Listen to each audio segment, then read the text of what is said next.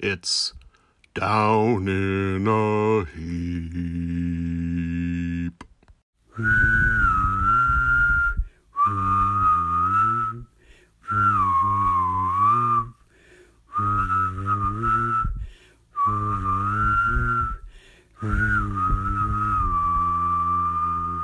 Demon dogs, is there no end to these icy wastes?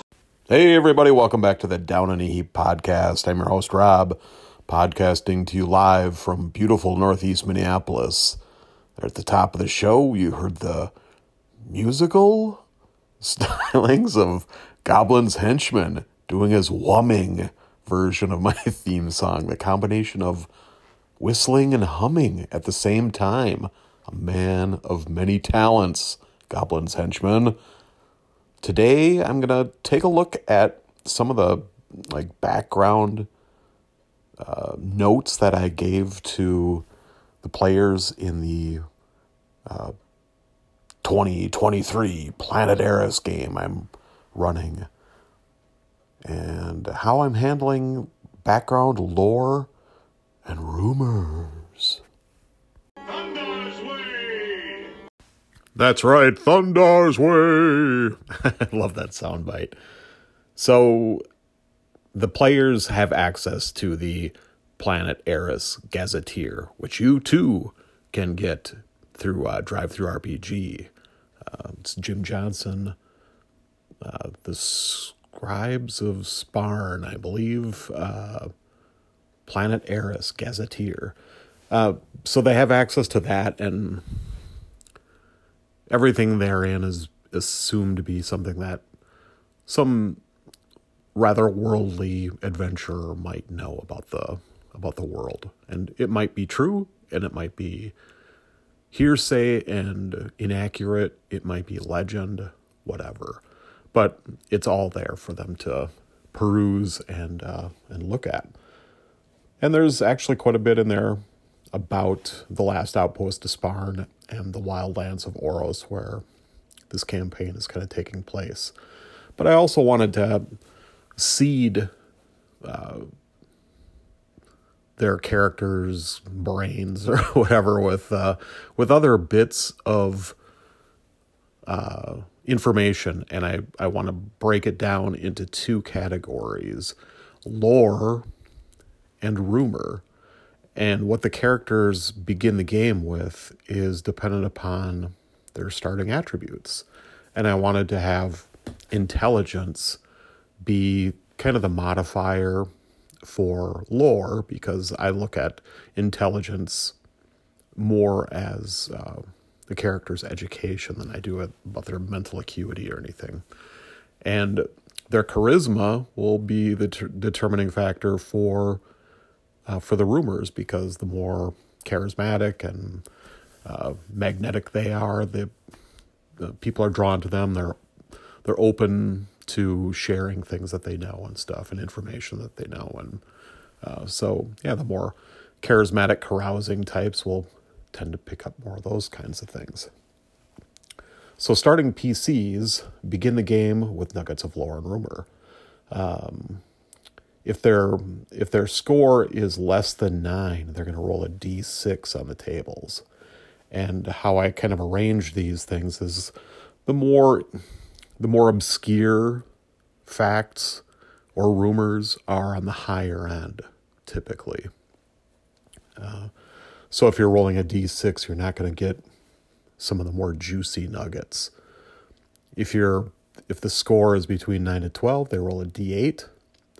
If it's 13 to 15, they roll a D8 plus 1 and automatically know the first entry on the lore table or on the rumor table, depending on the stat involved. And they roll twice, so they have 2 factoids. If the score is 16 or higher, they roll 1d8 plus 2 and automatically know number 1 and 2 on the entry, and they're rolling twice on the table, so they'll get 2 nuggets of lore, 2 rumors. Clear as mud. So, yeah, and these things I seeded with some of some clues about some of the adventures that I kind of know I'm going to have in the area's potential things for characters to investigate. Some of this stuff is true. Some of it's partially true. Some of it's false, like any good rumor table, right? So I'll read off the things that actually the players wound up with here. And this will provide you with a little bit of information about what's going on in the campaign, or what might not be if it's false. All right, so for lore, the east coast of Oros had been settled long before the Empire came by the wandering sea clans of the Bielaros, called the Khazar. Their holdings dot the coast and coastal isles of eastern Oros. And then, as an aside, if the PC who rolled this result has an intelligence of 9+, they know that many of these folks have long been corsairs who hoist red sails when raiding. And if the PC's intelligence is 13+, they know that the last outpost of Sparn was once the strongest of these Khazarian holdings, called the Kaffa. All right. Another nugget they know. Aeons ago, colonists from Helicos settled eastern shores of Oros. While they thrived for centuries, disease, war, and ultimately a great curse ended the colonists. Now many of their haunted ruins dot the region. Let's see. One of the other ones they got. The jungles are teeming with man-apes, shaggy half-human savages who frequently raid human settlements, devouring the poor souls whom they kill or capture. Then they had also all manner of giant insects roam the wilds of Oros. One of these, called the gold digger or chalbug, has an innate ability to find gold. They burrow down to find veins of gold and erect vast hives above them. And the last nugget of lore that they possess, a community of halflings called Low Hill is nearby the last outpost. They trade with each other, while the halflings mainly with foodstuffs and a strange herb only they possess the secret to grow, called gold leaf. It has medicinal value when brewed as a tea, and when burned in a pipe, sometimes imparts wisdom and glimpses into the future. All right. And what rumors did they know? The East Oros Company will pay good money for any sort of Eastern curio brought to them. No questions asked. They also found or know that the centaurs of Oros are very learned and curious, questioning any travelers they encounter for stories and lore of the West, as well as engaging in bouts of philosophical debate. They also heard the rumor that adventurers have recently begun pillaging ancient tombs south and east of the last outpost. Valuable ancient artifacts have been discovered, though some have not returned. One party did return, but all 4 of them perished shortly thereafter, their bodies completely drained of blood. And the last rumor that they heard, a small barren isle southwest of the last outpost is home to the ruins of an ancient temple of chaos. Great treasures must lie within, but the dead prevent any living from setting foot ashore. So there you have it. That's the bits of lore and rumor that the PCs started this Planet Eris campaign with. And after our first session, I put together a document with all the tidbits from the Gazetteer concerning the areas about the last outpost and the surrounding areas together. So I just gleaned it all out of there so they don't have to hunt around for it. And then I included the the lore and rumors that they had heard, and then did a dramatis personae for the people that they've encountered so far, and then kind of a places and other tidbits. So the various things that they have, the name of the ship, the tavern where they were hanging out after they first came to the last outpost and stuff. So yeah, that's the campaign doc that I'm going to try and keep updated, and you know, they can request different things to be put on there as well, and maybe I'll just make it a Word doc that that anyone can update to. Anyway, that's what I got going on here. Those are my thoughts about lore and rumor. I think they're good things to have in campaign settings to kind of propel things forward in this open-ended kind of situation, this exploration game, this emergent play style kind of game. And I think most, or at least a lot of old school supplements always have that rumor table, right? So, what are your thoughts on that? If you have any feedback, drop me a line here on with the Anchor app. If, like me, you still haven't updated it and it still works, or you could drop me a line using your web browser for Anchor. You can send me a direct message via Discord, or you can send me an email to bigbalboni@gmail.com with an MP3 file or just an email that I could read. And I did get some messages, so let's go to those now. Lords of Light. Hey Rob, Jason here. Just listen to your latest episode, acquisitions for backstories or during backstories. Yeah, I agree with you. I tend to be pretty lenient, but, a lot of times I'm not running long-term campaigns. We're running a one-shot or a, short campaign. So I'll be pretty lenient in what people can have for the character. They're starting equipment because it's not really going to matter, and the ideas are already adventures a lot of times and things like that. But especially when you're talking about something like a familiar, that's interesting. And the idea of what's the difference between casting a Find Familiar and a magic user having a charm person. I think that's a great comparison, actually, and very apt. Yeah, interesting.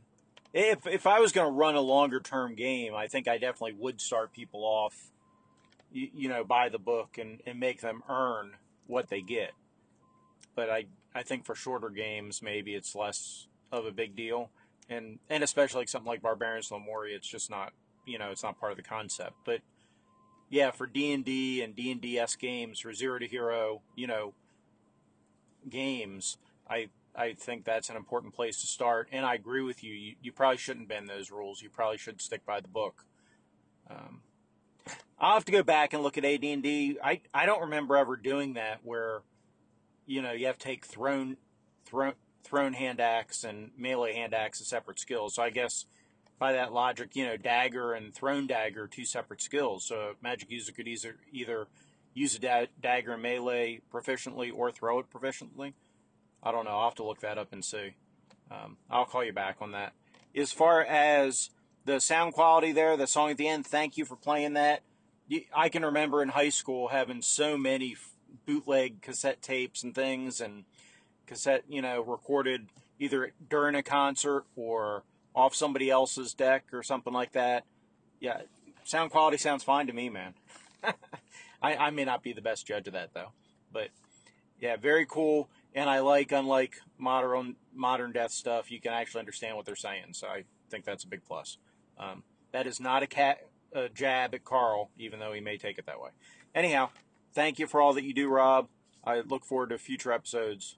And, oh, by the way, as far as the podcasting, I listen on something called RSS Radio.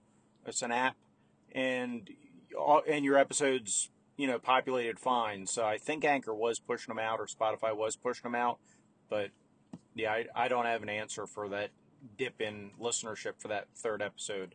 I honestly don't know. So take care of yourself, and I'll talk to you soon.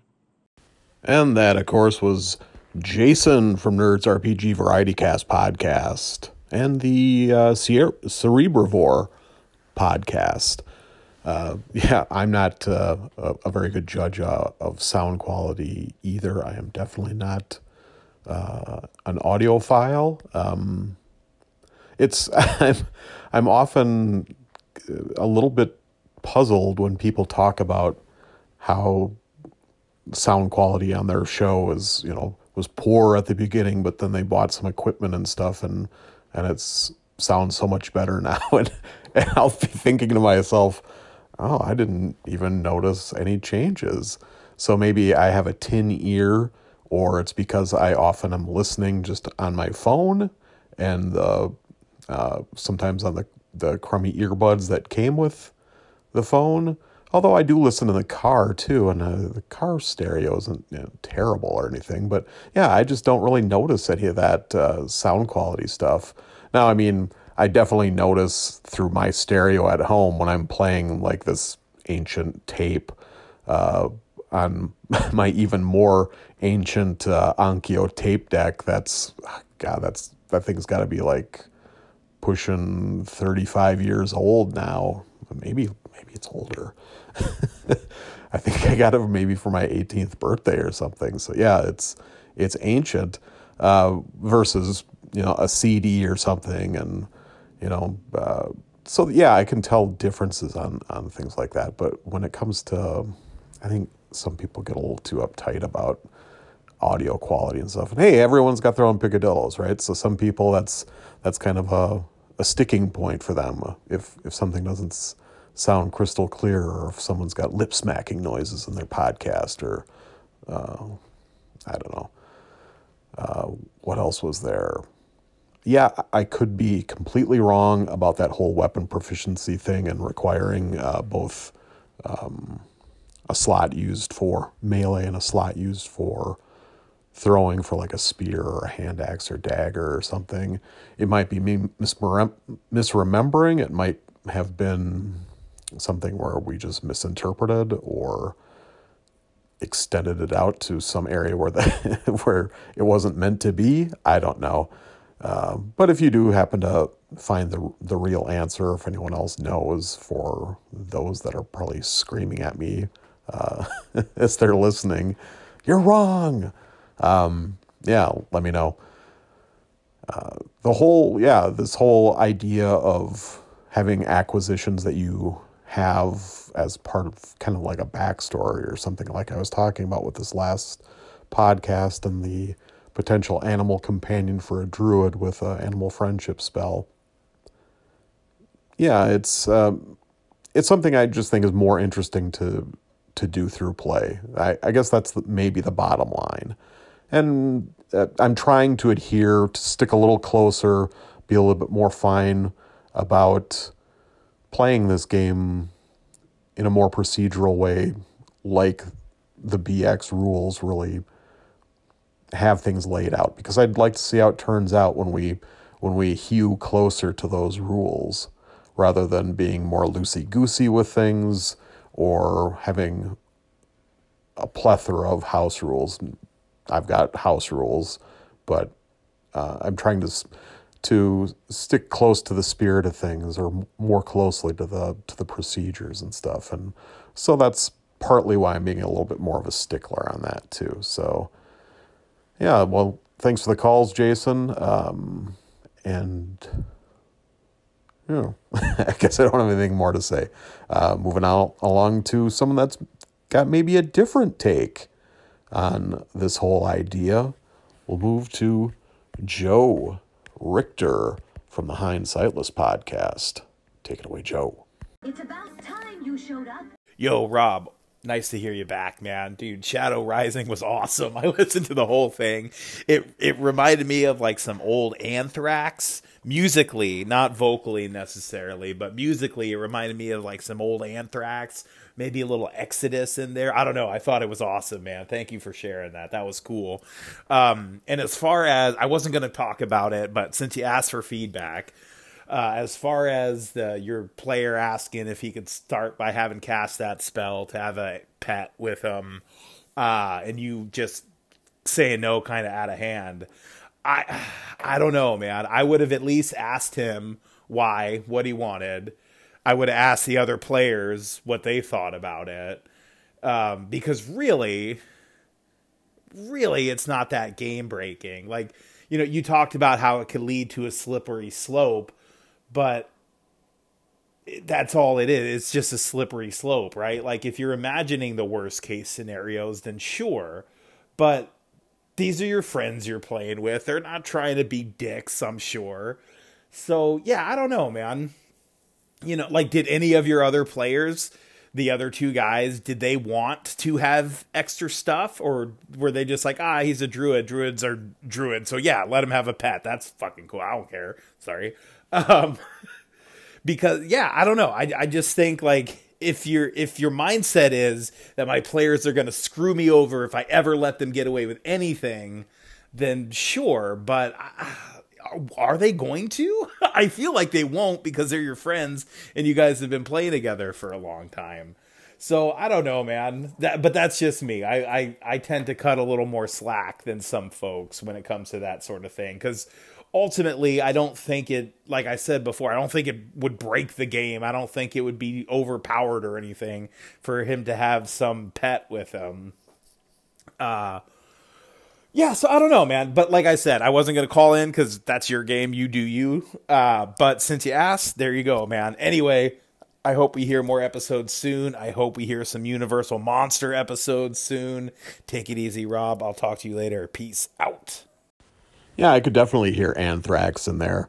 And I'm almost certain Jim is an Anthrax fan, so that I guess wouldn't be surprising if that influenced him and stuff too. But hey, come on, man. We'd all know that players are always out to get the DM. They're the natural enemies of the DM, and you got to keep them down. No, I'm just... I'm just kidding. Thanks for the feedback. I appreciate it. No, I don't think it would be overpowered or break the game or anything like that. And I don't think that Adam was trying to be a dick or anything like that, really. He was, and to be honest, if he had, I think part of the reason why he shot it down was just the way he couched it. It was almost like a naughty child or a kid who knows that, his parents have said, Johnny, you can't have any more sugar before bed or whatever. And yet the kid, says, oh, can I have another gumball, please? Or something. So Adam asking, are you in the mindset to be generous to the players? It's almost like he knew he was asking for something that was kind of above and beyond. But really, it's more, yes, I do think it's a slippery slope. And yes, you're correct. That's all it is a slippery slope. It would only really become a problem if we all let it become a problem. I have no idea what Keith and Brian thought of it. I don't think they would have really cared one way or the other if the druid had already had an animal companion, a wolf, a hawk, whatever. It probably wouldn't have made any difference to them. It's more in my mind, and it's even more about, like I said, just wanting things to play out at the table rather than playing out away from the table in someone's backstory. That's just how I kind of like to roll with things. So I'm glad both you and Jason mentioned the song I played by Chaos Warband, Jim Johnson's old band. I should really try and figure out what the timeline on that was. I bet it's more than 20 years ago. I bet it's more like 25-ish years ago. I could probably figure it out by doing a little Google Foo, because I went with the Chaos Warband.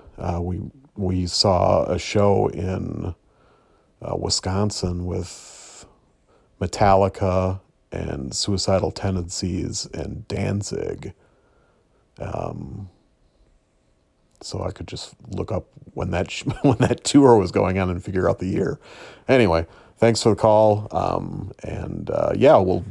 Jason and I have been talking about doing the old Wolfman coming up here, so we'll get that together in the next week or two, hopefully. And not sure whose show it will drop on, and then we'll do Creature from the Black Lagoon, and then I don't know where we'll go from there, but we'll keep this going for a while, I think. Thanks for the call. I ask you a final time. Will you allow all these humans to pay for your folly?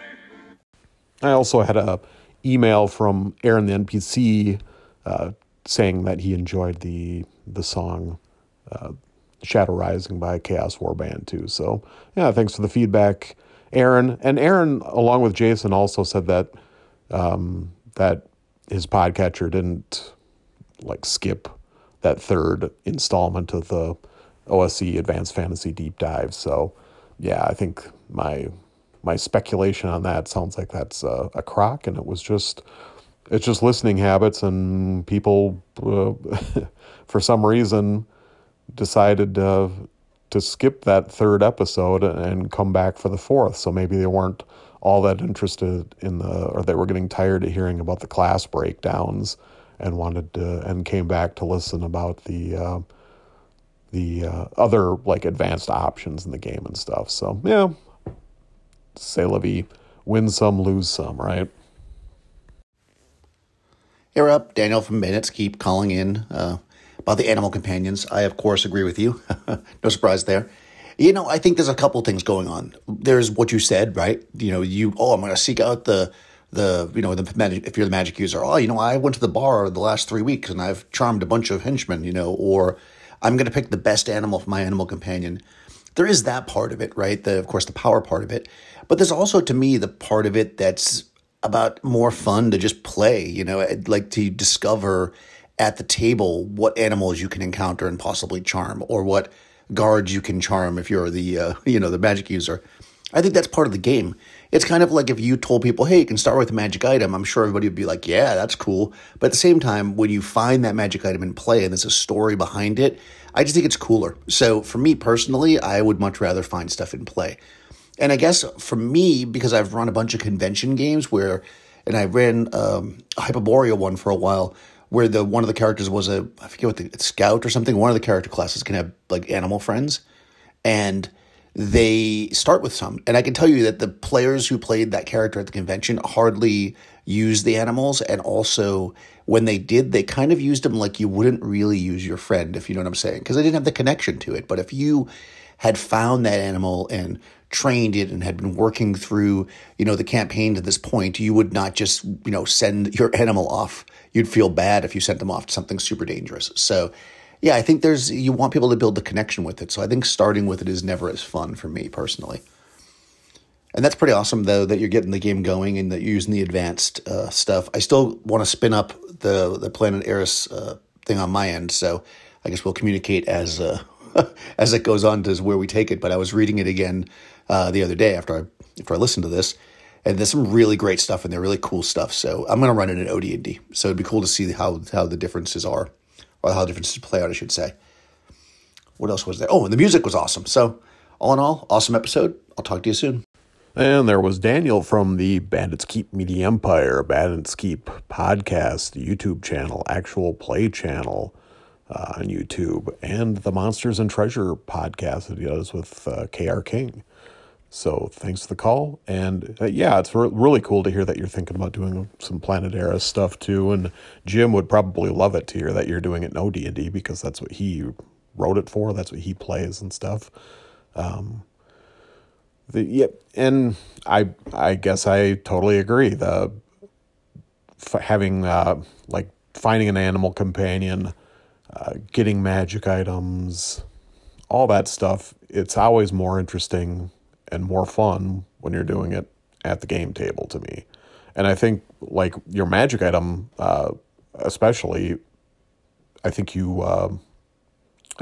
there's so much difference between one-shot games and short campaign games, like Jason was alluding to in his call, from long-term campaigns and stuff. So, yeah, if you're running just a one-shot or a convention game or something like that, you've got pre-gen characters and stuff, yeah, that's one thing. But if you're playing, if the intent of the game is to have this long episodic kind of tableau that unfurls, I think the players are going to appreciate the magic items that they acquire and the treasures they acquire, the contacts, the holdings and stuff, when it's things that they've earned or obstacles overcome and stuff in game. It just is more meaningful. And I think the same thing could be true for an animal companion too, that they encounter out in the wilds. And maybe it was really dangerous to try and acquire this animal companion. Maybe it was just pure chance that they ran into it. Maybe it's a really cool thing, a giant toucan or something out in the jungle. Polly, Lily, is that what you want? You want a giant toucan? But yeah, I agree wholeheartedly with that. And not that it couldn't be cool if someone just created it and stuff, but I always think back to this guy we used to play with. He had a couple of magic users that were named Ivan, and they both had guard dogs that they started their, he purchased them off the equipment list or whatever. And we started jokingly referring it to like Ivan's ethereal hound, because you'd never even know he had a dog until something was trying to attack him or something. And all of a sudden the guard dog would magically appear and always be somehow between Ivan and the monster trying to attack him. But any other time in the game, it was nowhere to be seen. It was like in his pocket or in some kind of ethereal pocket dimension or something. I don't know. So yeah, I think there's always that kind of chance for something to be almost forgotten about. And the same could be with animal companions and with henchmen and retainers too. If you don't kind of reinforce that, hey, this is actually some kind of NPC or living creature in the game, and you have to treat it as such. Upkeep, maybe have it notice things or do something unanticipated and stuff, just to reinforce that, yeah, this thing's still around. But I guess I've talked this out enough. And yeah, thanks for the call, Daniel. Glad you enjoyed the music as well. And as long as everyone seems to be enjoying the music, let's have another Easter egg, another rogue transmission from Planet Eris. So, Chaos Warband, let's do Morbicide. Doom, doom, doom, doom, doom, doom, doom, ba ba ba bum. I shall crush the barbarian without mercy.